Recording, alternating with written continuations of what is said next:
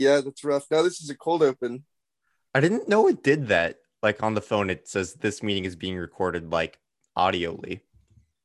Yeah, it's like the beginning of Serial, where it's like you were getting a call from an inmate in whatever correctional facility, and then the jangly piano intro.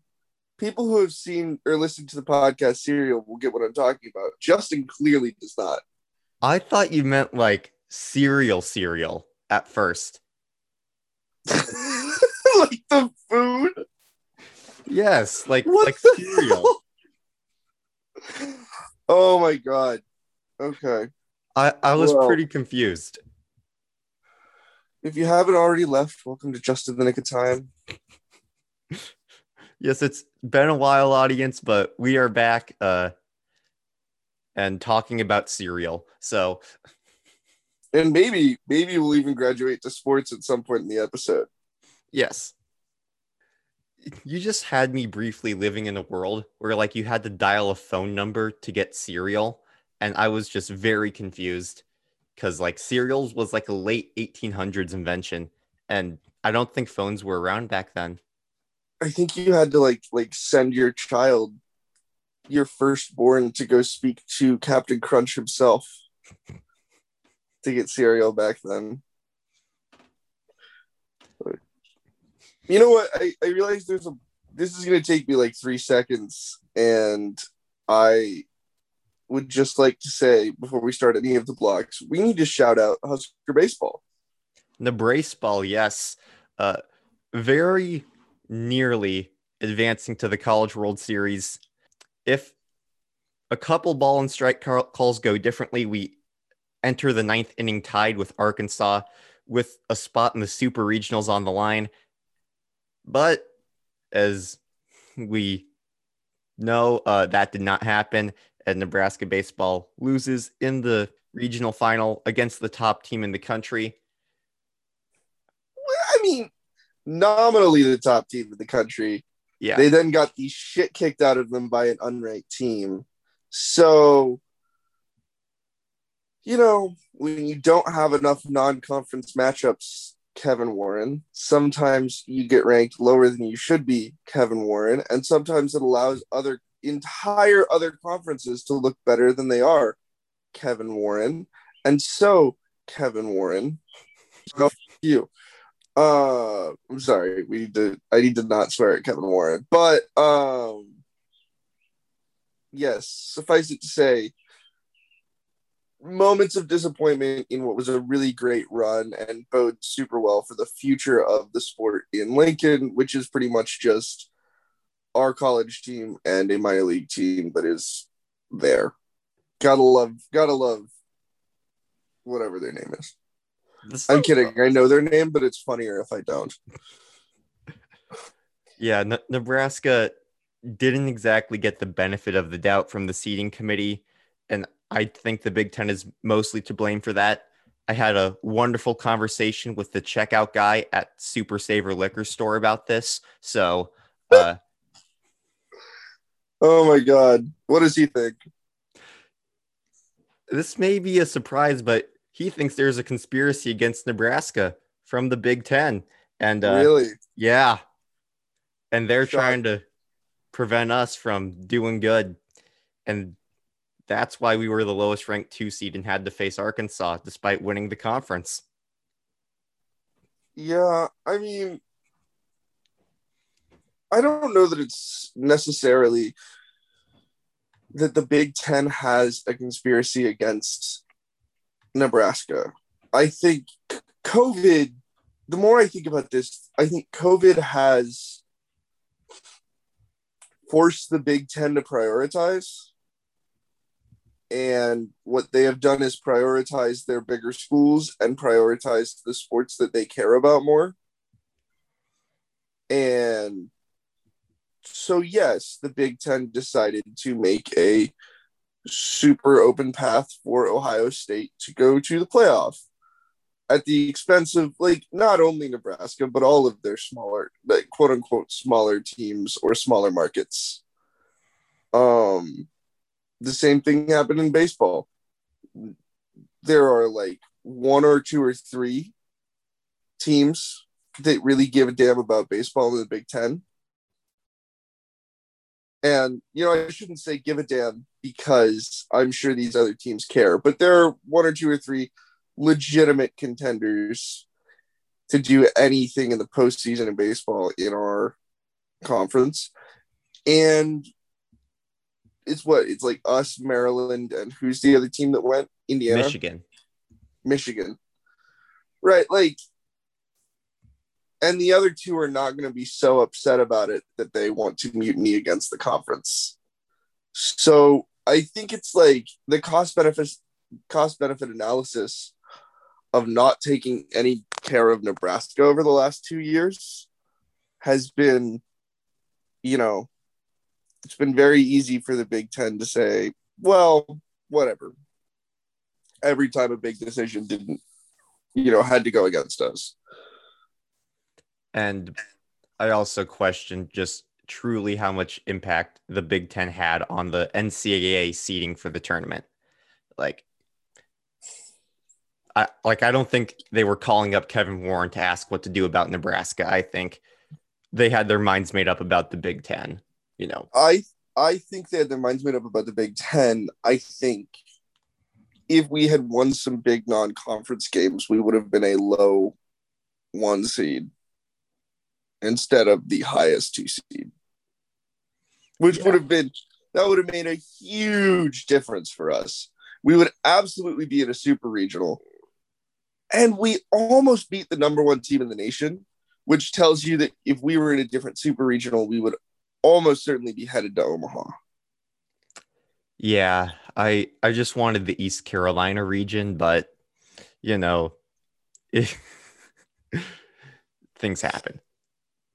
Yeah, the thing that sucks is there are certainly teams that we are better than, at the very least on paper, and that would almost certainly translate to the field in Omaha right now. And I think what's difficult to understand about the College World Series, if you're not from Nebraska, is it is our only big baseball thing. That is it. We do not have a major league team. The closest major league team is 3 hours away, and it's the Kansas City Royals. Extrapolate my views on the Kansas City Royals from the way I said it, listeners. But, when you live in the Great Plains, baseball can feel like this thing that happens far away from you. And so having the pinnacle of the college level of the sport here is really meaningful to, people come down from South Dakota for that. People flock in from Iowa for that, sadly. It's really, it's pretty important to this state. I remember one of my first instances of like sports mourning was when Rosenblatt got torn down. I don't know. I think it is. I do not think there's a giant conspiracy cahoots against Nebraska. What I will say is, I think it is another instance of the conference seeing that Nebraska gives a damn about something that they do not give a damn about and still saying, well, we're not going to give you the ability to pursue it. Well, it wasn't like Nebraska was a shoe-in favorite to win the conference. It was kind of, a surprise run. Like, not that we came out of nowhere, but it was a second-year head coach.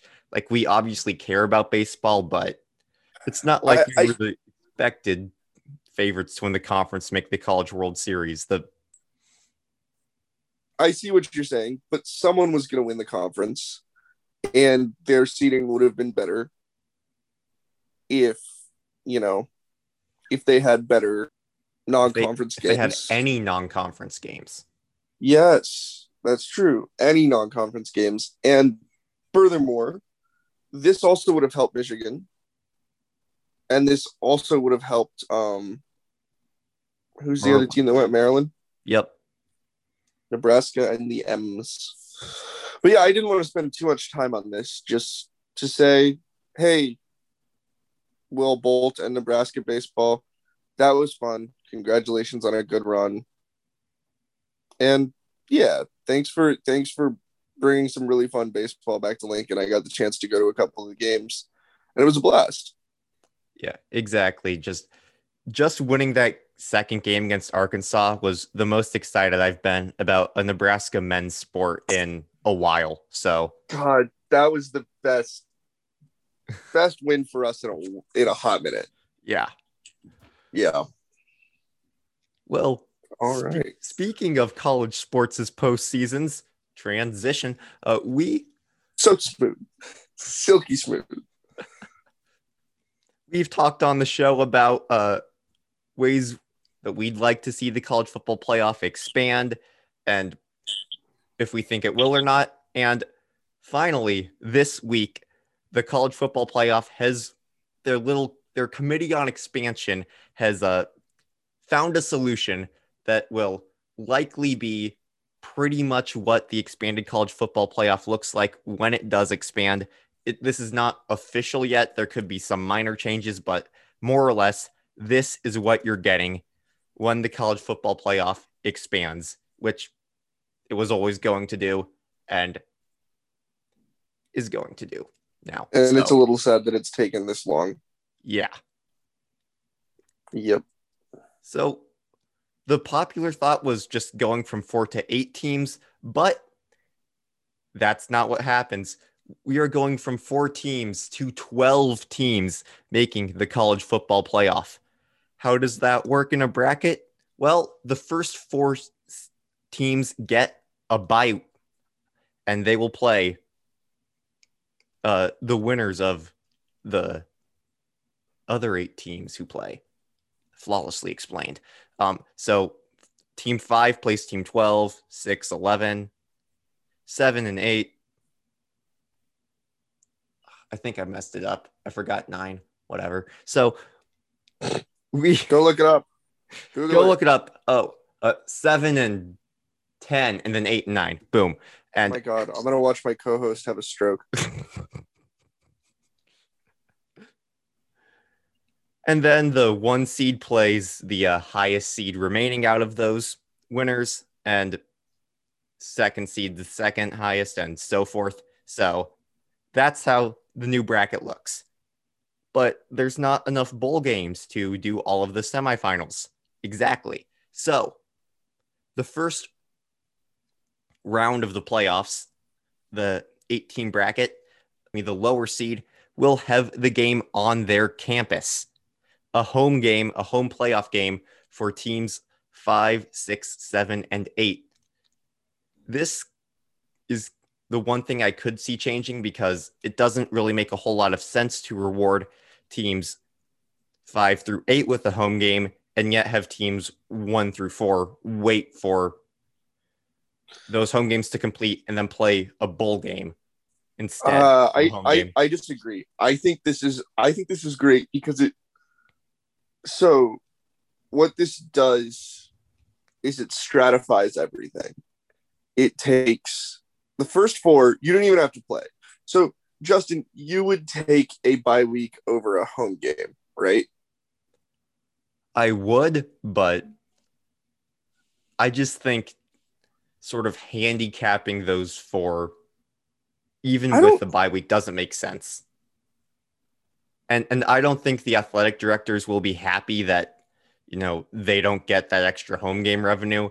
And that's why I could see it changing more so than just the unfairness of it. I personally just don't have any issues with them just being automatically in a bowl game and the previous round being on campus because, it's going to be the same 4 teams we always get. They don't need anything special, but I just think that there's reasons why they are justifiably potentially not happy about it. I mean, I suppose. I guess what I would say is like, I have 2 thoughts. One, okay, you don't like your bye week. You want to make revenue. That's fine. Go ahead and schedule a game. Find someone to schedule a game against. Go ahead. Right? Like, we'll just leave the weekend open for you. You can bring someone to town if you'd really prefer to play than have a bye week. But, yeah, okay, if the revenue is so important to you, you can go make money. Right? Like, I'm cool with that. Because like I get what you're saying. I get that athletic directors would complain about this, but only the like money sucking evil ones who don't give a damn about the team's success and really only want that sweet, sweet Saturday revenue. Like this is yes, I see some athletic directors complaining about this. It's also a terrible position to hold. Because from a football fan's perspective, from a team's perspective, you would much rather have the bye week. In fact, my point on this whole playoff thing is, does the bye week give you too big of an advantage moving forward? Since you are already the best 4 teams in the nation, does the bye week mean that every year we will get at least 3 of the top 4 seats? I think we're going to get that regardless, honestly. That's just sort of the way college football has worked these past few years. And pending any major changes in the landscape, will probably continue to work for the next few years at least. So the bye being too much of an advantage doesn't concern me because the Alabamas, the Clemsons, and the Ohio States already have just such a giant head start from their years of positive feedback loops that, Yeah, I don't disagree that those 3 teams are almost undoubtedly in the semifinal every year for the foreseeable future. And by foreseeable, I mean the next 5 years, right? Like there could obviously be slip-ups, things change fast in college football. But okay, let's say Alabama wins the conference. Let's say Ohio State wins their conference. Let's say Clemson wins their conference. Well, don't you want to see Oklahoma versus LSU? And don't you think that's a damn close game? The second best SEC team versus the best Big 12 team. This is kind of like my quick fix for the playoff was always make 4 play a wild card game against 5. That way, no 5 team ever gets to bitch again. And lots of them have had very, very solid grievances, right? When you have a group of 5 team that legitimately looks like a contender, put them in the 5 spot, have them play the 4. If they get trounced, they shut up and go home. And if they win, well, then we legitimately have what we now think is the 4th best team in the nation. But I do like this expansion a lot better than that. And I think that's because, okay, Scott Frost and UCF don't get to be annoying under this world. yes, right? Because That is because they get trounced eventually. Well, first I feel like I should explain how these teams will be selected before I go on my group of 5 point. The college football playoff field will not just be selected by the committee. There are a few rules this time. The top 4 seeds will go to the 4 highest ranked conference champions, which hilariously excludes Notre Dame permanently. I can't believe they did this. I think this is the NCAA saying, join a damn conference. Which is terrifying to me because I think it might be us. They've been flirting with the ACC more so than the Big Ten. Again. Yeah, but the ACC, that was just, they wanted somewhere to play basketball and volleyball. I think if they ever had to buckle down and join a conference, they would prefer a better football conference. I don't know. I just think it's possible that they throw that curveball at us. I could see it, but I don't think Notre Dame's going to really complain that much because one, their athletic director was on the committee that decided these rules. I see. And two, it does sort of make sense because Notre Dame does not have to play a conference championship game. And those top four teams will have had an extra game on their schedule against a really tough opponent that they won and deserve to get that bye with. And so Notre Dame already functionally gets a bye. Yes. A week earlier. And that's not the only rules for who makes the playoff. Beyond just the four highest ranked conference champions, the six highest ranked conference champions get an automatic qualifying bid to the 12-team playoff. That's right, the six highest ranked. There are only 5 Power 5 conferences, which means at least one group of 5 team is making the playoff every single year now. And if there's another weird year, like in the 2020 season where both Cincinnati and Coastal Carolina finish ranked ahead of Oregon, the Pac-12 champion, Oregon gets left out and the 2 group of 5 teams get in. I don't really see that happening again, but it's possible.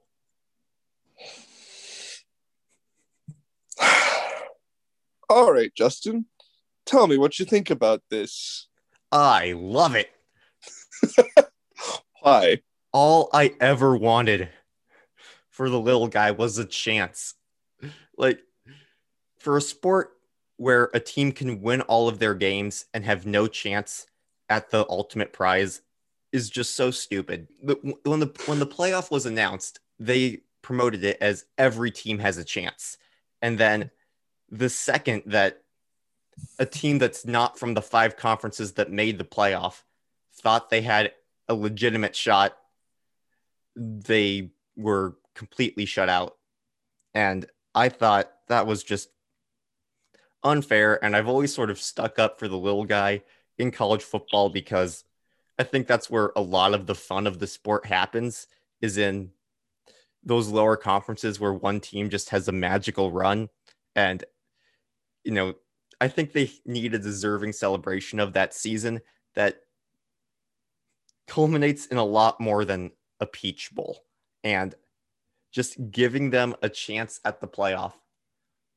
Like, people are going to say they're just going to get trounced. Well, they're likely not going to make the top 4 and get a bye. And against the New Year's 6 competition that they've played so far, which would pretty much fit the bill of the good but not quite top 4 playoff good that they have played so far, they've done pretty well. They win about as much as they lose in those primetime bowl games. So I don't think it's that unrealistic that every now and then this team will win or at least come very close in a playoff game. And even if they don't win the darn thing, just that, them getting a chance to prove themselves and even just get one postseason win that matters is all I really wanted from this sport. Like, and it's more than I ever thought I would get from college football.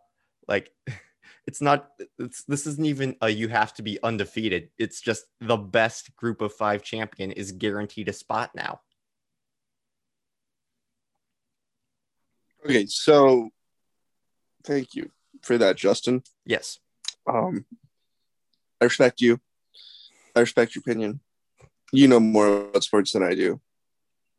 I understand the romantic angle of your argument, right? Like, I understand the beauty of the little guy coming in and getting a chance every year. But listener, Justin's wrong. Here's why.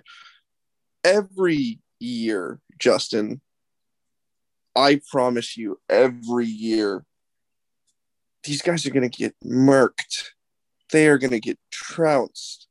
And the reason is not because these teams are not as good as these other schools on any given Sunday. But the reason is because these are absolute must-win games for the other programs, right?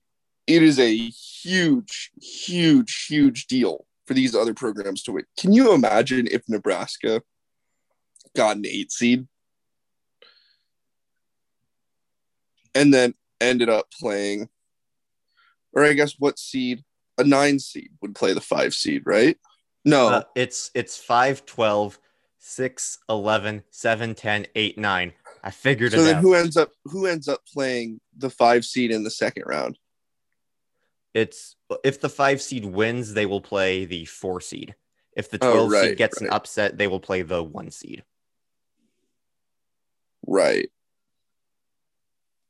I mean, but imagine Nebraska or a school like Nebraska against a group of 5 team in a playoff game. The coach gets, like, I don't know if they get fired, but they're automatically in hot water if we lose to Eastern Carolina or UCF or Cincinnati in a playoff game, because that means we've got one of our best teams in years. And if that team is not better than a team that like gets a fraction of the money spent on them and a fraction of the media money and has a university that is frankly like a fraction of the power generally of our university, like this is an absolute must win for these bigger teams. If you lose the New Year's Six bowl game against these guys, well, that sucks, but it's not the end of your football program. To lose to these guys in a playoff would be an embarrassment, which is why I think that the entire college football community who cheers for Power 5 teams and every Power 5 team is going to try and knock these guys out of the playoffs so hard that they cannot possibly get ranked in the top 25 ever again as conferences.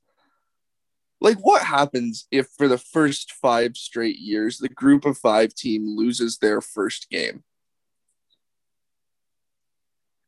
What if teams are legitimately saying, we don't care if we lose this next game because we think we'll dip in the ratings to be like the 12 seed, which actually gives us an easier matchup than playing the 6 or 7 or 8 seed. Well, people have gone back and done the playoff format for previous seasons, and like at least 3 or 4 out of every 5 seasons, the group of 5 team gets that 12 seed. So I don't really see any teams trying to tank to play them because knowing how the committee seeds things, they're likely going to be a 12 or a 10 or maybe even like an 8 maximum, because there's just so many Power 5 teams that would rather host the playoff game and will get more respect from the pollsters than the group of 5 team. But if they lose the first 5, then that's a tough question, but I still like the spot being there just in case, because I think it's possible. Like, there have definitely been group of 5 teams over the years that have had legitimately good wins against Power 5 teams. I want to say 2015, Houston beating Oklahoma in the regular season. That's something that should matter. Like, when thinking about these things, like, I think that yes, it would be embarrassing to lose to them, but from their perspective, the way the group of 5 works, like, this is their only spot and this could be really their only shot. So you're getting their best shot night in and night out, like, in these big games. And I don't think it's unrealistic to say that works out in their favor at least once, or could potentially. And March Madness, you remember the ones that go in their favor more than the vast majority of ones that don't. That's true. And in college sports, this is pretty much the foundation for most postseasons. Most postseasons in college sports have an insane amount of at-large seeds that get to participate and have a chance at the title. So even if they lose the first 5, I think the idea of an upset happening is still worth keeping them around. And if the games are just that non-competitive and there is such a clear gap between them, then just break away the Power 5 and pretend they don't exist, because it's either you have these teams and you give them a shot or you just break away. And I think giving them a shot should hopefully, I hope I don't eat my words, but prove that the really good teams do belong. I was going to say, and I think I neglected to say at the outset, that my preferred realignment would have been take the Power 5, break it into 4 conferences, and the 4 winners of each of those conferences play. Make it a professional sports league in every sense of the word. Keep the names, call it the Orange Bowl. I don't give a damn. Continue to have lower teams play each other in bowl games. That's fine. But I get frustrated with this format because I am not convinced that it is the best way to crown a champion. It's not my ideal one. It's not what I would have done, but I think it's better than what I expected them to come up with, and that's why I'm happy about it. Oh, totally. And maybe I'm letting the perfect be the enemy of the good here, but I think a lot of people saw this group of 5 thing and were like, that's great, and we're super excited. And I saw this group of 5 thing and I was like, why are we caving to them? I get that he's our coach now and I get that we want him to do well, but the Scott Frost UCF claiming a national title thing was really pompous and really annoying, and a lot of chest beating over. I mean, there were clearly better teams than them that year. Now, you can say, if you want to wear a t-shirt that says, hey, committee, we think we should have gotten a shot at the title next year, reform it so that we can have a shot at the title. That I would have been less mad about, right? I realize that does not fit cleanly on a t-shirt, but I am frustrated with these teams. I am frustrated with their fan bases. And as much as I think a lot of people are cheering for them, I am sort of cheering against them. Okay. Because I think a lot of people see them as the plucky underdog, and I see them as pesky whiners who need to be destroyed by real football teams. But, well, what does giving them 1 spot out of 12 hurt? The 11 team is likely going to be 8-3 and finish second in their division at most. So they're probably going to get killed just as much as the group of 5 teams do. So, I think you're focusing on the wrong enemy of what expanding the playoff field to 12 will do to let less than stellar teams in. We're getting a team that finishes 5th in the SEC at least a couple times in this format. And I don't see how adding the group of 5 would really ruin this format, because we're letting teams that probably don't have a legitimate claim of being the best team in the country, if you're 8-3 and have lost to teams ahead of you and are only there because of your strength of quality loss, which would be a lot of teams if you look over past seasons and who finishes in the top 12. I think so. I see that point. I do want to, and eventually we need to move on because we're going to end up talking about this a lot. When does this go into effect? The earliest it could be is 2023, but if that were the case, they would have to renegotiate a TV deal with ESPN because ESPN's contract runs until 2026. And if they want an open bidding between multiple networks for this new playoff, then 2026 is when it will happen. So my hope is that they know that the fans want this really soon and that we've been complaining about this for a long time. And I think that I could totally see them just renegotiating with ESPN until 2026 and then having the open bidding war. I mean, it probably strengthens their open bidding war to have stats on how viewed these lower games were. I think what's fun about this is like sometimes it's hard to decide if you want to watch the Sugar Bowl if it's not a playoff game. For a Nebraska fan, which is basically a neutral postseason fan these days. But like every single one of these games is now going to be must-watch TV.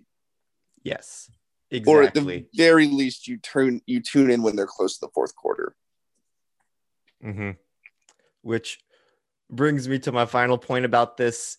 Even if it doesn't change the fact that it's Alabama, Clemson, or Ohio State will win every year, at least we're going to get playoff games that mean something and can potentially be entertaining. It's kind of like how transition in the NBA, the outcome sometimes can sort of seem very obvious as to what can happen in the playoffs, but that doesn't mean that we don't get a lot of entertaining series just elsewhere in the bracket, even if they don't truly affect the ultimate outcome. But this year in the NBA, things are a bit different. Welcome to Justin's NBA segment. That would have been a really good transition if you didn't say transition in the middle of the transition. Yes. It's what I always do because I'm never really confident in my transitions. So I feel like if I'm self-aware, that loses some of the bad, even if it messes up what would have been a good transition otherwise. Fair enough. So what's the format? Walking us through the matchup so far. What's the story? All right. We are in the conference semifinals right now in the NBA, and already we are going to have the first NBA finals since 2009 that does not have Steph Curry or LeBron James playing in it. We are going to have so exciting. The first NBA finals since 2006 that does not have Curry, LeBron, or the Lakers. And we are going to have the first NBA finals since 1998 that doesn't have the Lakers, Curry, LeBron, or the Spurs. Hi, y'all. Editing Justin here. I forgot about the 2006 finals between the Heat and the Mavericks when I was saying that stat, so it's actually the second finals since 1998.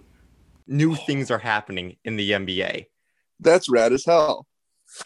We are finally random, but part of that might just be because this was the shortest offseason in NBA history, given just how late the bubble went. And a lot of those teams that made late bubble runs had a lot of injuries in the season and weren't really at full strength that much during the season. And you're seeing a lot of injuries in this playoffs, which make things random and could be the reason why we have such a changing of the guard this year. But I think it's just a coincidence that it's coinciding with all of the young talent on the up and up. And even if, in the next 1 to 2 years, it sort of corrects itself, the future is coming. And for the most part, it's here right now in the NBA playoffs. I've got to say, as the most casual of casual NBA fans, it is really exciting to feel like any of these teams could win from here on out. It is really exciting to think that, like, we are not watching the same NBA that we have been watching since literally we were born. 98? That's a year before either of us were born. Like, that is rad. I'm excited to see, like, I guess I kind of bandwagoned on this Nets team because I'm a James Harden fan. They're looking shakier. I do not like this Bucks team. I do not like Giannis Antetokounmpo. I have no reason not to like this Bucks team. I just don't like him. And honestly couldn't tell you what's going on in the Western Conference. All right. So that's what I'm here for. Exactly. And this, I think the Jazz are good. Are the Jazz good? Yes. I'm a sports genius. Well, if you haven't been paying attention, here's the rundown. Besides, and if you haven't been paying attention to the NBA, this is like the perfect time to do it because everything is so up in the air right now. Because I know one more thing that's going to make the readers or the listeners not think I'm stupid. The Suns beat the Lakers and LeBron, man. Yes, the Suns beat the Lakers in 6 in the first round. Anthony Davis got hurt game 4 and the Suns took it without that. But that, even with the injury, it sort of shows sort of the changing of the guard that's been happening because LeBron has led teams without a superstar co-star deep in the playoffs before. He's never lost in the first round before. He's 36 and has missed significant time due to injury in 2 out of the last 3 seasons. He's old. But the same thing I do with Tom Brady in Alabama football, I will consider them dead when I see it. I never want to predict them dead, but there are more signs now than there have ever been with LeBron James. I don't think he's dead. Like, I think he's going to be a perennial postseason threat as long as he wants to stay in the game, or at least for like the next few years. I also think you mentioned, when does his son get to the league? His son's like a sophomore in high school, so it'll be like 4 or 5 years. Yeah. I don't know if he hangs around long enough to do the Ken Griffey Jr., Ken Griffey Sr. thing. But I think that might be a marker in his mind. I think maybe he wants to get... I mean, like, what are the metrics? If he gets one more ring, does that put him over the top of any of the greats? I think LeBron's legacy, whatever you think of it, has been pretty much cemented at this point. Like, if you have him as behind Michael Jordan, I don't think there's anything he can do that would take him over that. Similarly, vice versa. If you have him as the greatest player of all time, him losing a few times in his late career doesn't change that. Like, right. Him losing in the first round to the Suns this year does nothing to his legacy. It just loses one of the coolest stats about his career, that he's never lost a first round series. That's all. Right. Yeah, I think one of the things I'm excited about is I feel like we're seeing a shift to team-focused basketball, which is exciting because I think the one single star trouncing on some people thing, 4 guys who were wearing blue jeans 2 minutes before the game started and do not give a shit like some of those Cavs teams were. That was really boring and very annoying, and I did not like it. And it's a big part of the reason I couldn't get into basketball when we were younger. And also, yeah, I think none of those big name teams ever enticed me to cheer for them. And so, here I am, kind of excited. Yes. Vaguely excited about the NBA. And with good reason, because right now, besides the Phoenix Suns, who swept the Denver Nuggets in the Western Conference semifinals already, because the Nuggets starting point guard Jamal Murray, arguably the second best player on that team, tore his ACL, out for the entire season. It was, quite frankly, a huge accomplishment for them just to win one playoff series against the solid Blazers team. But the Suns are just very legit this year. Chris Paul, who is arguably the most legendary active player without a championship ring, has probably his best team and his best chance to do it yet this year. Does Harden have a ring? He does not. Like, it's either him. Yeah, shut the hell up. Shut the hell up. Chris Harden has been playing since like 2004. Yeah, Harden is gonna be remembered as one of the best players from this generation, Chris Paul is going to be like, oh yeah, that guy, Chris Paul's there. He's the best pure point guard of this generation, though. Yeah, and James Harden is doing things that like no one has ever done with a basketball before. He's got the best Euro step ever. His point totals are freaking insane. He carried my sad, pathetic Rockets teams for a long time, Justin. And now he's on a historic team. And hopefully he can get back from injury. And hopefully they can get past the Bucks. And hopefully they can win these finals. Because I'm looking at three dudes, but particularly I think Durant and Harden, who desperately deserve a ship this year.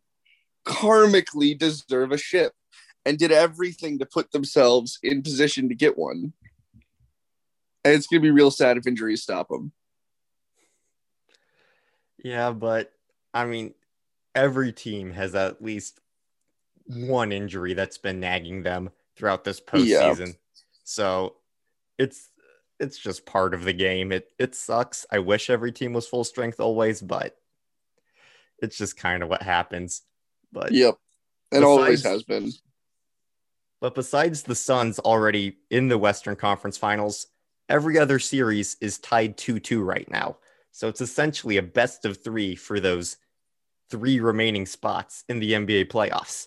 And here's a quick whip around of what series are going on. The Suns will play the Suns will play the winner of Clippers Jazz, which is 2-2 right now. The one-seeded Jazz have been dominant at home all postseason because they're practically playing with a full house there in Utah. And I have missed, I took playoff basketball crowds for granted. Like, the fans get so close to the action in basketball, I think more so than any other major American sport. And it is just awesome to see buildings explode again. And that's why I'm really happy about this playoffs for a number of reasons. But seeing a lot of long-suffering fan bases get to return right as their teams are doing good is amazing. And Utah is one of the prime examples of that. But after taking the first two games at home against the Clippers, who beat the Mavericks in 7, despite a fantastic Luka Doncic performance against them, have really come into their own in games 3 and 4 at their home facility in the Staples Center in Los Angeles. Kawhi Leonard and Paul George are very, very difficult to stop when they are both playing fantastic in the postseason, truly living up to their full potentials, which last year and in seasons past has been sort of an issue, especially for Paul George, but it seems like they are shaking off their demons in a major way in this postseason. And Utah's kind of got that old Rockets feel where they are going to 3-bomb you to death behind the 3-point arc. And the Clippers are the rare team that can match it. And Kawhi Leonard has never lost a postseason series after going down 0-2, which is a weird stat, but it's true. So I think the Clippers probably take this series against the Jazz, and Chris Paul plays his old team with a spot in the finals on the line.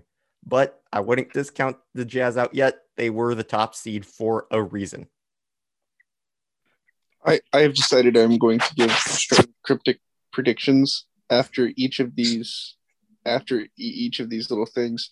Bear in mind, listener, I know nothing about basketball, and you should definitely listen to Justin over me, but here it is. Is everybody ready? Yeah. Joseph Smith will smile. Yeah. Good shit, huh? Yes. Fantastic. I liked it. Good. So now the Eastern Conference? The Eastern Conference. You have mentioned the Nets and the Bucks.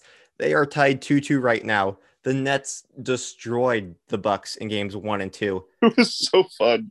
It was just as someone who is a bandwagon fan of this team, it was so fun to see them do exactly what I wanted them to do. I finally have allowed myself to bandwagon. I'm not even aggressively a fan of this team, but just like fully bandwagon for once. And like those two Bucks games were exactly what you want out of a team you're bandwagoning for, which was just annihilation. Oh, it was beautiful. And then sad things happened. Tell us about the sad things, Justin. Yes, despite winning games 1 and 2 very handily without James Harden, the series went back to Milwaukee. And in game 3, might have been the most fun I've had watching a playoff game this season, just because of how terrible that game was. It became fun again because neither team had any idea what to do offensively other than just give the ball to a guy and see what he can do. It was like that for the entire fourth quarter. It finished like 83-82. It was terrible, but I love random things in the NBA so much that I enjoyed that. And so the Bucks get that freak win at home where everybody on the Nets just had an off night, and the defensive adjustments finally happened by the Bucks. And then in game 4, what you really didn't need for the Nets was a Kyrie Irving to get hurt alongside James Harden, and the Bucks pretty much coasting to victory as Kevin Durant has a sort of LeBron Cavs team around him now. And if he wants to take the throne away from LeBron, who is out of the playoffs at this point, and if you want to put your foot down and say, I'm the best player alive, I don't care who's hurt and who's not, you win 2 out of these next 3 against a solid Bucks team, which swept the Miami Heat, who had a lot of problems, but was still a team that had a core that made a very deep playoff run last year. So this Bucks team improved a lot from the seasons previous, but unless Kevin Durant just has this takeover moment, I see the Bucks advancing without Harden and Kyrie. But if the Nets just get one of them back, I think it's over for the Bucks because the Nets team is just what's the that good, fully healthy. What was that? What's the prognosis on those two? Kyrie is for sure out for game 5. And Harden has been listed as doubtful for game 5 tonight, but those hamstrings are just really not things you can rush back on. So we'll see. Here's my very biased, very cryptic prediction. Hipsters crush beers. Yeah. Even though I'm sort of happy, I guess, that the super team era is over and we get teams like the Jazz and the Suns who are pretty much just one star but not a superstar and a bunch of guys who play well together. I'd be cool if the Nets get one just because that team has never been successful before. Like, I'll give them one championship before I start hating on them just because they're the Nets. Like, it's the Nets. I see, but like, I am against like one superstar. Like, I'm against like those LeBron Cavs teams, right? I am not at all against super teams. I think super teams are great. That Heat team that you so idolized was incredibly fun. It was a different LeBron. It was good guy LeBron. He was going to get his, and we were all happy for him. I don't think that's really how it worked. He was sort of good guy LeBron when he came back to Cleveland. He was bad guy LeBron in Miami. Yeah, I mean, but he was less bad guy LeBron than Lakers LeBron, who's just, I'm a geriatric who's trying to convince you I'm better than Mike, even though I can never do that because I'm not as cool as Mike. That is LeBron's key flaw. Michael Jordan is way more rad than him. I'm even willing to believe that LeBron's a better basketball player, but Michael Jordan is just simply, as the kids say, swaggier. And I think that, like, until LeBron kills his dad and plays semi-pro baseball for a year, I won't be as impressed with him, and has a crippling gambling addiction. I'm not going to be impressed with him. You cannot be as cool. Like, LeBron is going to try and make his last dance. And that is when we are all going to say, I don't give a damn who's better. Mike was way more rad. As the kids used to say. Releasing Space Jam 2 after losing in the first round of the playoffs is a look for sure. It's a look. It's a fucking look, my guy. Like, I am so excited for this movie again, which is why I'm like excited for LeBron's inevitable last dance. It is another way for LeBron to show us that like a sad, aging LeBron desperately making a last ditch push to look cooler than Mike. It's sad. It's really truly like this is what bothers me about LeBron. He is as arrogant and self-impressed as Michael Jordan, but he doesn't have the personality to back it up. And like,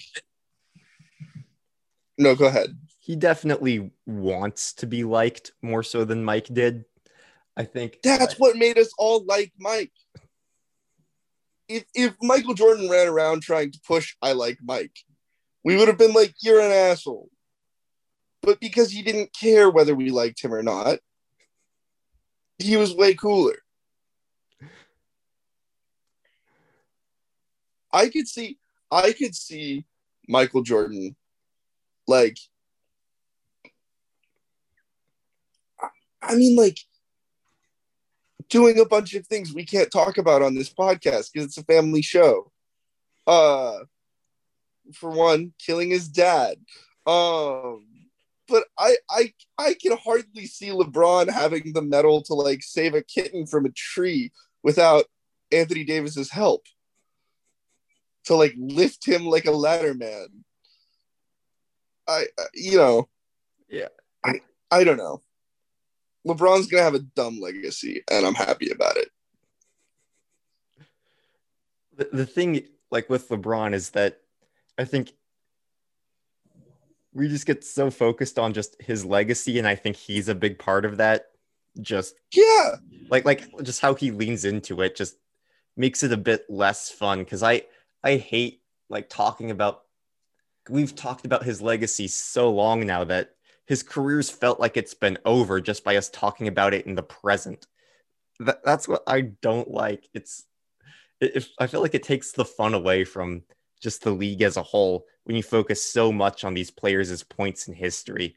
Like, and I'm, a bit guilty of that, admittedly, but like, I like talking about, now. Is he the best player in the world now? And if not, who?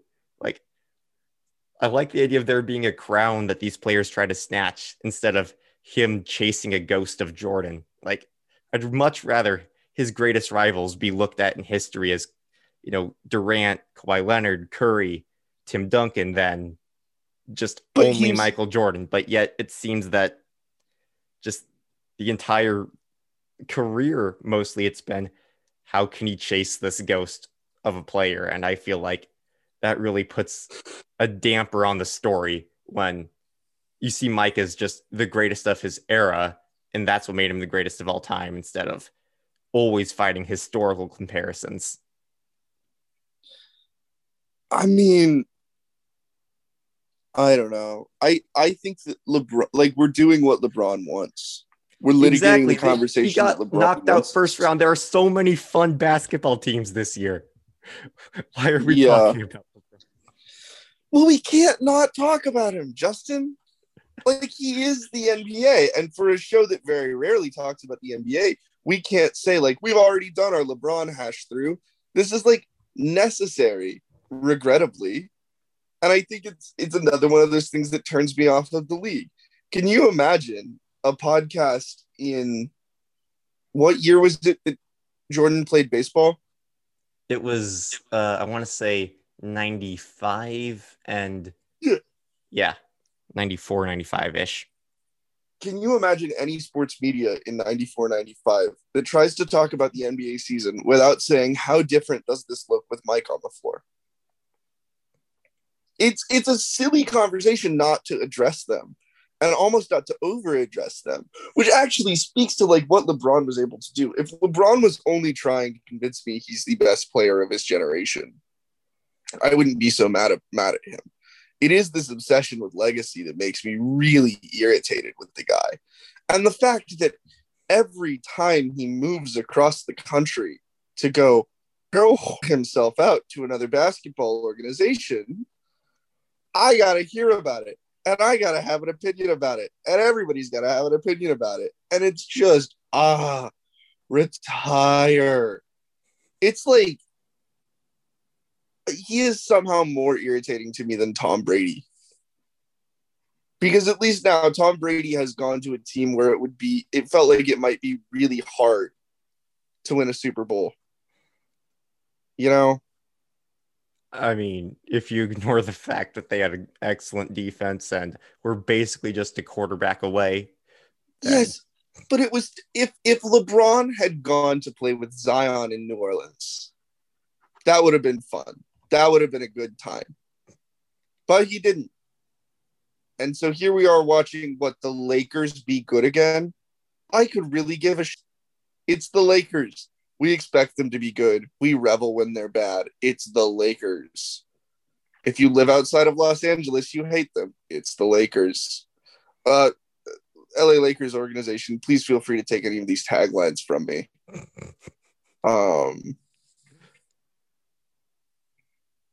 If you can't be Mike, you might as well be Shaq and Kobe at the same time. It's the Lakers. Like, I don't know. You are right that we have wasted too much breath on LeBron here. Yeah.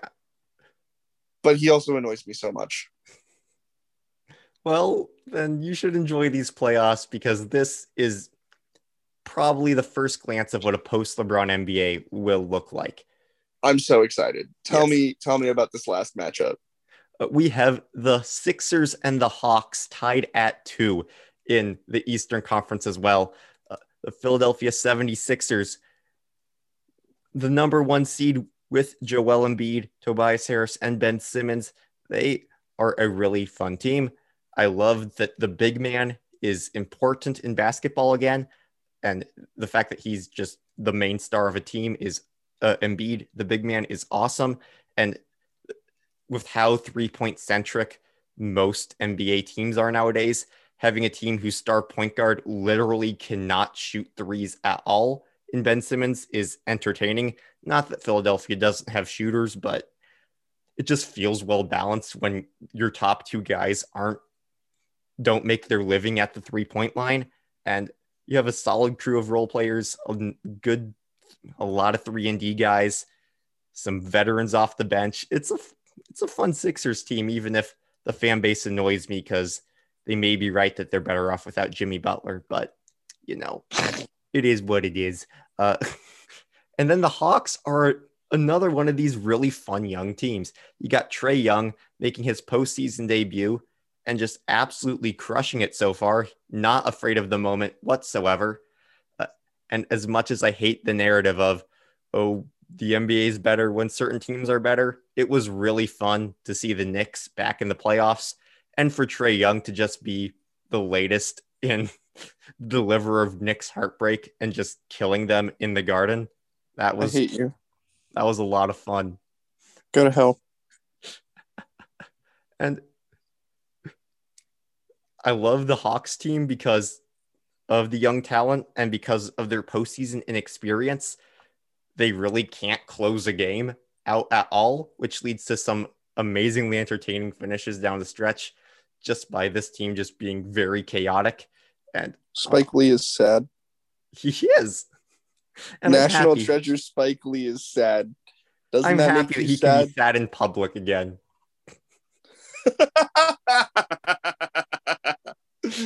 Normally I like it when Spike Lee is sad because it means that, as David Ortiz would say, Yankees lose. But have you seen this clip? I hope you've seen this clip, or otherwise I sound like a madman.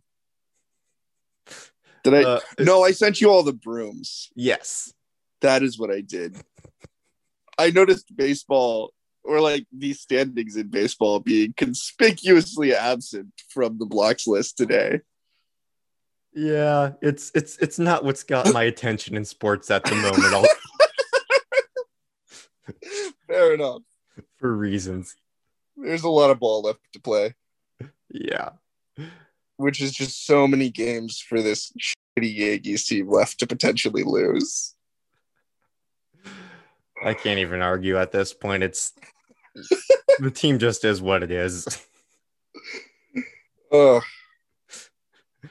Anyway. So yeah, I think Sixers Hawks is probably the most fun series currently active. So pay attention to that. I think the Sixers playoff experience and just regular season cohesiveness ultimately puts them over the edge. But this Hawks team, no quit in them. And when the series goes back to Atlanta, that is another very fun place to have a playoff game in this year. Very loud crowd, gets super into it. Again, if you miss the fans in sports and want just to experience the crowd back without actually going to a game, these NBA playoffs are perfect for that. And that's what I have. We're finally random in the NBA. Do you want to take a crack at this seamless transition, or shall I? You should. I thought you were going there when you brought up baseball, but no, I was trying to usher you in the right direction. Oh, okay. But sometimes in sports, you're like this Nets team with Kevin Durant, where you're just kind of throwing shit at the wall. And baseball is a sport in which one man's job is to throw shit at a wall, and another man's job is to catch that shit before it hits the wall, so it's not a passed pitch, so no base runners advance. Because when base runners advance, they get closer to scoring runs, and when they score runs on your team loses, like the Yankees did to the Red Sox in a fucking sweep in the last series they've played in Yankee Stadium, which at first I was sad about because I wanted to sweep you guys at home. But then I realized we hadn't swept you guys at home in years. And so we did that. And baseball's a beautiful sport. And Garrett Cole's a cheater. And we're going to talk about how Garrett Cole's a cheater. Let's talk about spin rate, baby. I hate everything. Pitchers be cheating. What's that? I hate everything. I do enjoy. I totally believe some of these Red Sox are cheating. When you watch our ERA skyrocket right after the league says, "Hey, stop cheating. We're gonna crack down now for reals this time." That makes a fella nervous. But Garrett Cole, one of the most obvious cheaters in the sport. So that's fun. How are these players cheating, Nick?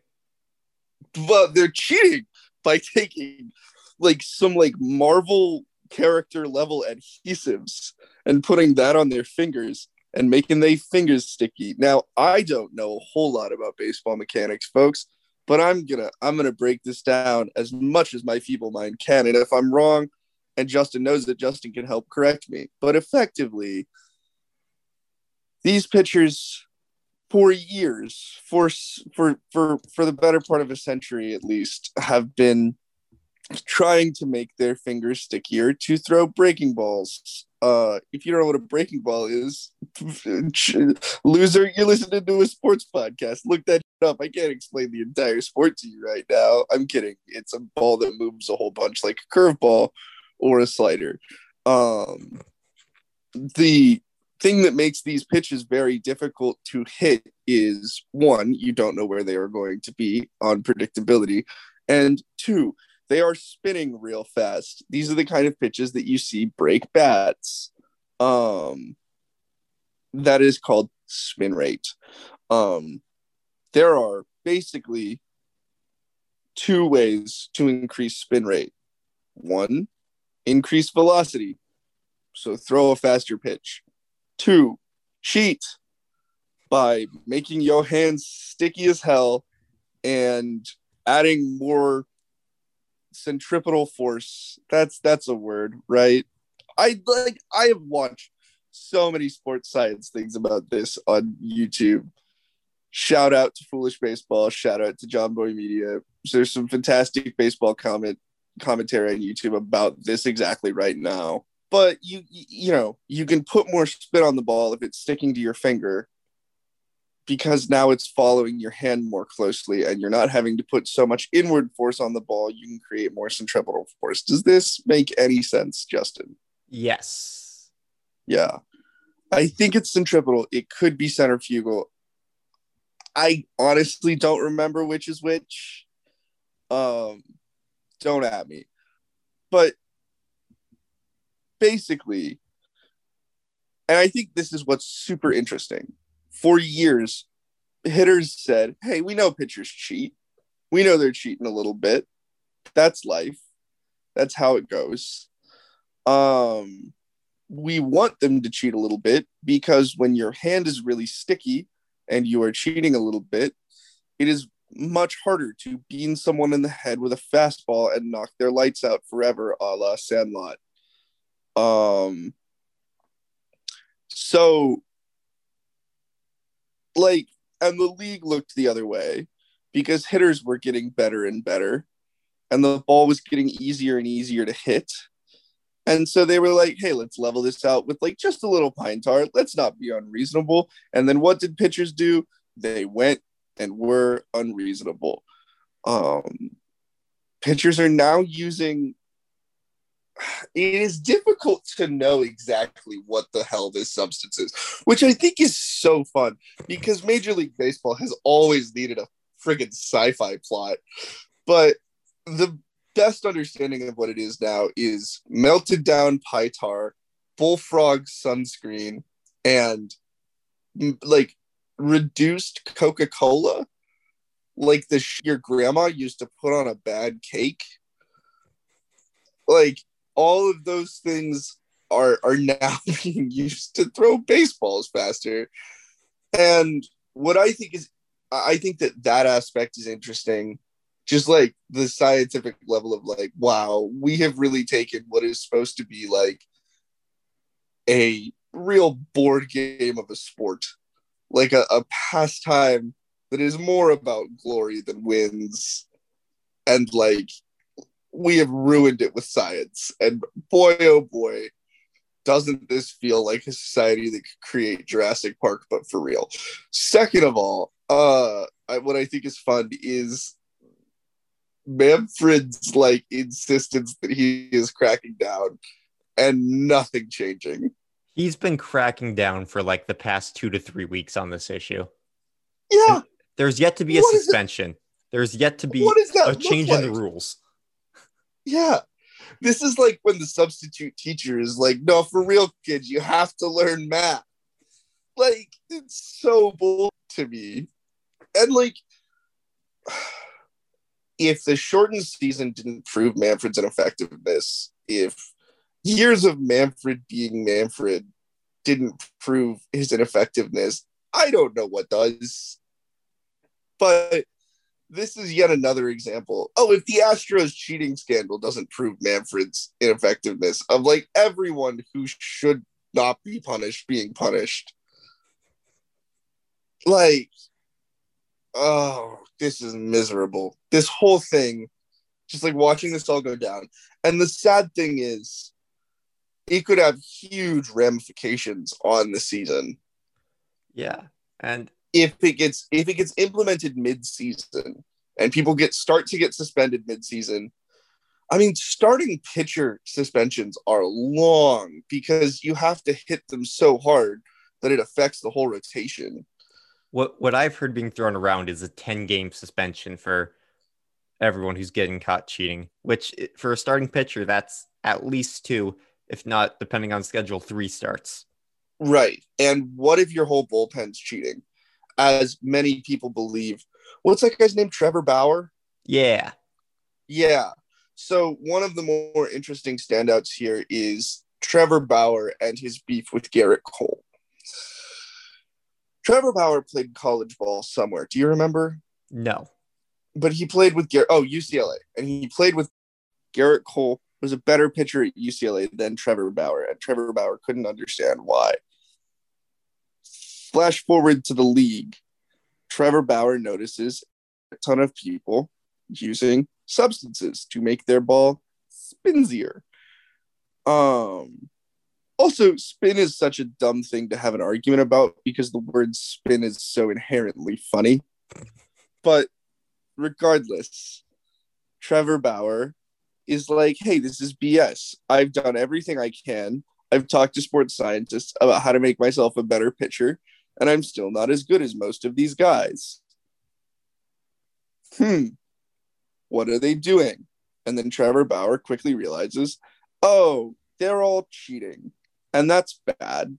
So for a couple of years, he goes on a big Twitter campaign calling out the league. And the league gets really mad at him. The league is like, do not call us out, dude.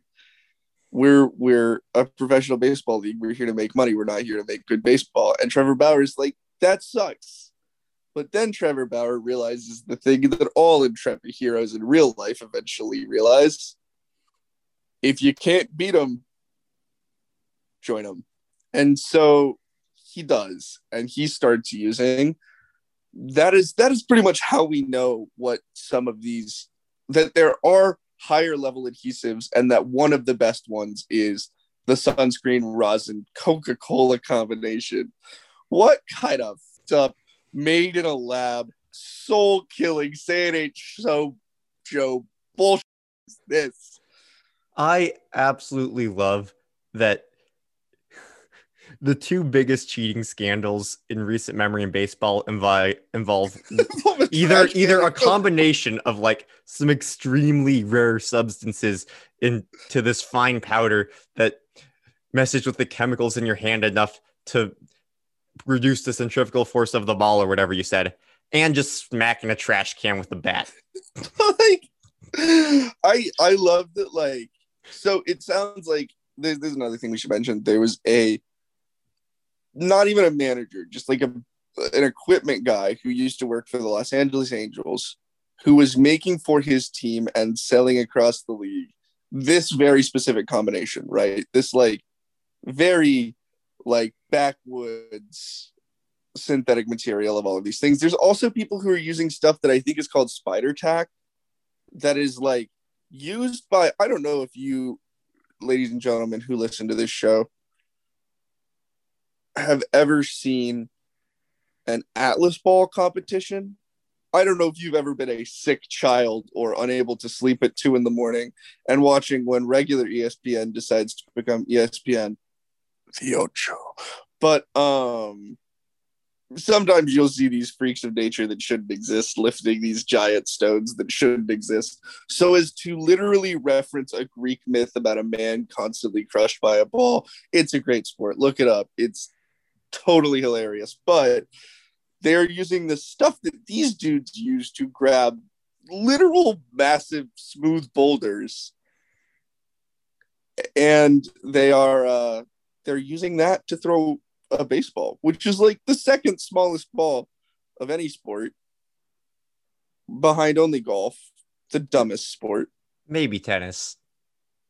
Is tennis small? Racquetball's smaller. Yep. That's for damn sure. Squash. But is racquetball a sport, or is it just a pastime for the rich and stupid?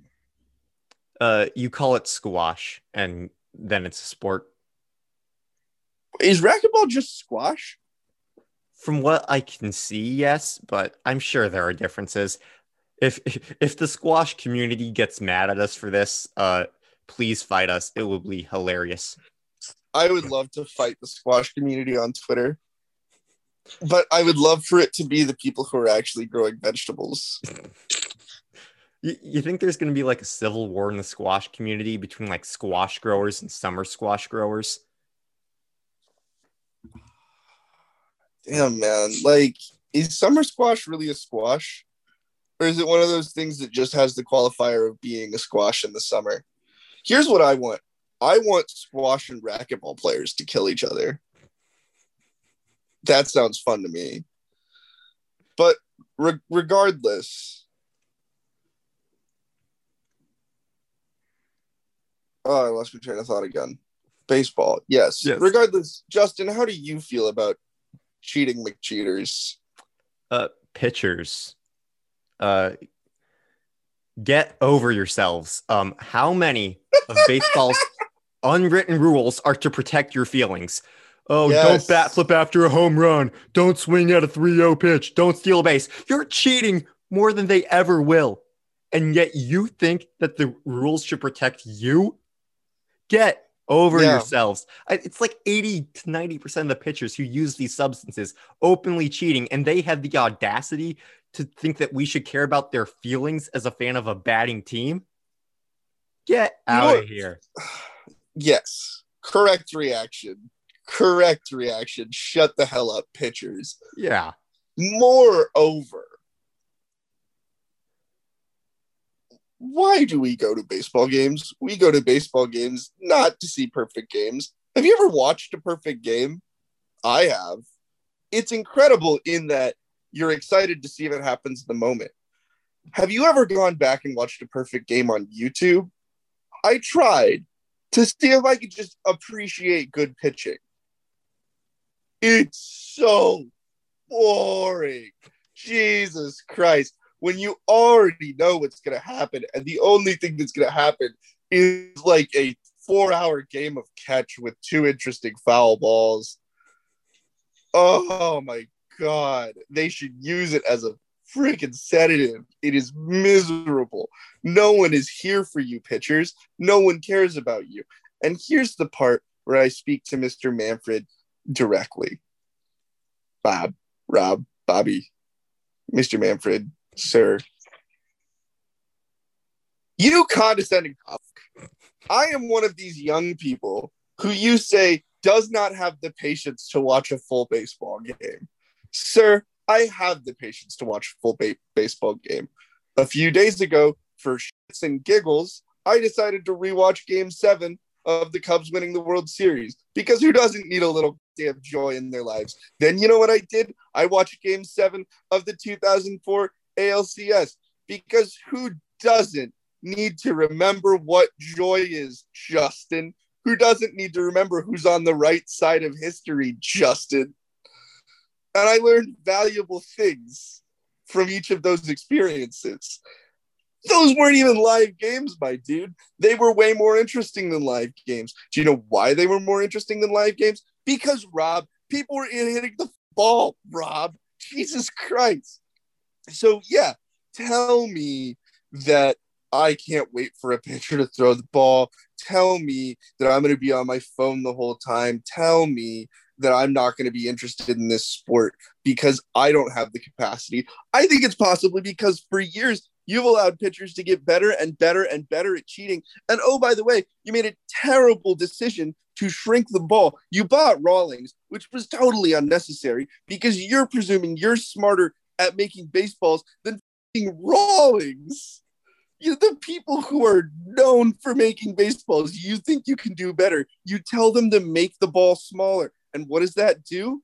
Oh, it decreases hitting. Guess what, Rob? It's harder to hit a smaller ball than a bigger one. Rob, like, Jesus Christ. Jesus. The ineptitude. And then the gall to put it on the fans and say the fans, especially the younger fans, they don't have the patience for this.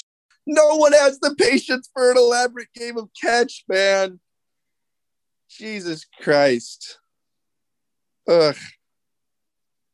And well, they tried, what was it, like lightning the ball or whatever, and then that just made too many home runs to the point where like it was either a strikeout or a home run kind of game. So then they made another tweak, and then it just became a strikeout kind of game. Yeah. It shouldn't be this hard to make a baseball. Like, we're all here for 3 true outcomes, I think. So long as sometimes those outcomes are actually fucking home runs. Right? Like, I am not here for 2 true outcomes of walk and strikeout. And broken bat is the new true third outcome. Yeah, we need to rein this in. And I think that means Major League Baseball needs to look bad. But guess what? Major League Baseball always looks bad. When was the last time Major League Baseball looked good? I'm gonna say, okay, 2001, when it helped New York through 9/11. That made baseball look good. 2013, when it helped Boston through the bombings. 20. The Dodgers winning the World Series was fun, but tarnished by the fact that they should have done it already if it weren't for the Astros. So, and it was in Texas, playing the Tampa Bay Rays. yeah, after a shortened season that didn't need to be nearly as short as it was, if Manfred didn't suck at his job. Yeah. I think you could take most American dogs and make them like overlord of Major League Baseball, and they'd be doing a better job than Manfred. Exactly. It's baseball. Like, this is probably ignorant, but how hard can that be to run? Like, you're in charge of a league that's been going since like 1881. Like, and has weathered scandal after scandal. Right? We all just were like, oh, the steroid era. Yeah, it was a thing and it's over now. Cool. Hell, people are also nostalgic for that now. Here's my other hot take. If you're going to let pitchers do this, just let hitters juice. If we're all super, then nobody is. If everybody's Barry Bonds, then everyone can be Garrett Cole. You know? I don't think that, steroids is the right answer, but I think you should let them cork the bats again. Like, if there's a broken bat, like 50 bouncy balls should jump out of that thing. Yeah, I'm down with that. Yeah. Bouncy balls. That's an interesting. I think that happened once. Like, Sammy Sosa corked his bat with bouncy balls. That's rad. Yeah. All right. We should probably wrap this podcast up unless you have anything else to say about pitching. Not at all. But you do have some morning. So strike up the bagpipes, ladies and gentlemen.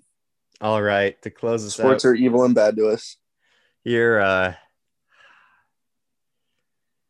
earlier this month, the Atlanta Falcons, after much rumors about this, decided that they would grant my favorite player of all time, Julio Jones, his trade request and ship him off to the Titans for a second-round pick, which for a 32-year-old receiver who is making a substantial chunk of money that counts against the salary cap was about as good as you could hope for. This really sucks beyond just football reasons, because just every single Sunday since Julio was drafted in 2011, the Falcons were just Matt Ryan and Julio Jones to me. And, I was a kid at the time, how much attention can you really pay to the NFL when you're 10 years old? So as soon as I started really getting into football, it was that always. And it's gonna be so weird to see him in another uniform and to see just Matt Ryan take the field and with wide receivers lined up where Julio is not a part of it and he's not on the sidelines hurt. It feels just like a part of almost my childhood is just now just done. The door has officially shut on the Falcons Super Bowl window, like it was ever much open after 3 losing seasons in a row. But at least, if we had the offense with Julio, first round draft pick Kyle Pitts, Calvin Ridley, at least we could maybe score 40 and give up 30 our way into a playoff spot. But no, they're committing to the rebuild. And there's just something very disheartening about being a fan of a franchise when their front office makes a move that pretty much guarantees that we are going to sacrifice sucking now for a hopefully better future. And I get that it's the smart thing to do after 3 losing seasons, but what made the Falcons to me, was Julio Jones, basically. He wanted to get his money, but besides that was a very humble superstar wide receiver for his entire career here. Was, never one to really act out in front of the media, and nothing against receivers who do that, but he fit, the offense well because Atlanta's had their share of, Roddy Whites who will be the flashy guy for the media, and then you get your Julio Jones who's just a physical freak and has nothing to prove to anybody off the field that he can't show on the field. I think I made a point there, but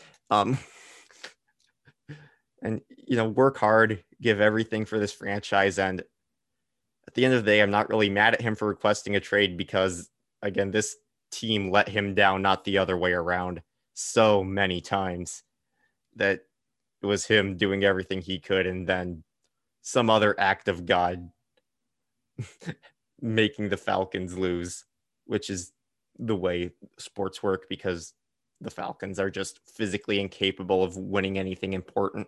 And yeah, now it's back to square one of how do you replace the best player in your franchise's history, and what is even to get excited about the Falcons without him and staring at Max 7-9 in the face this season with a roster that's pretty much new despite only really losing one player.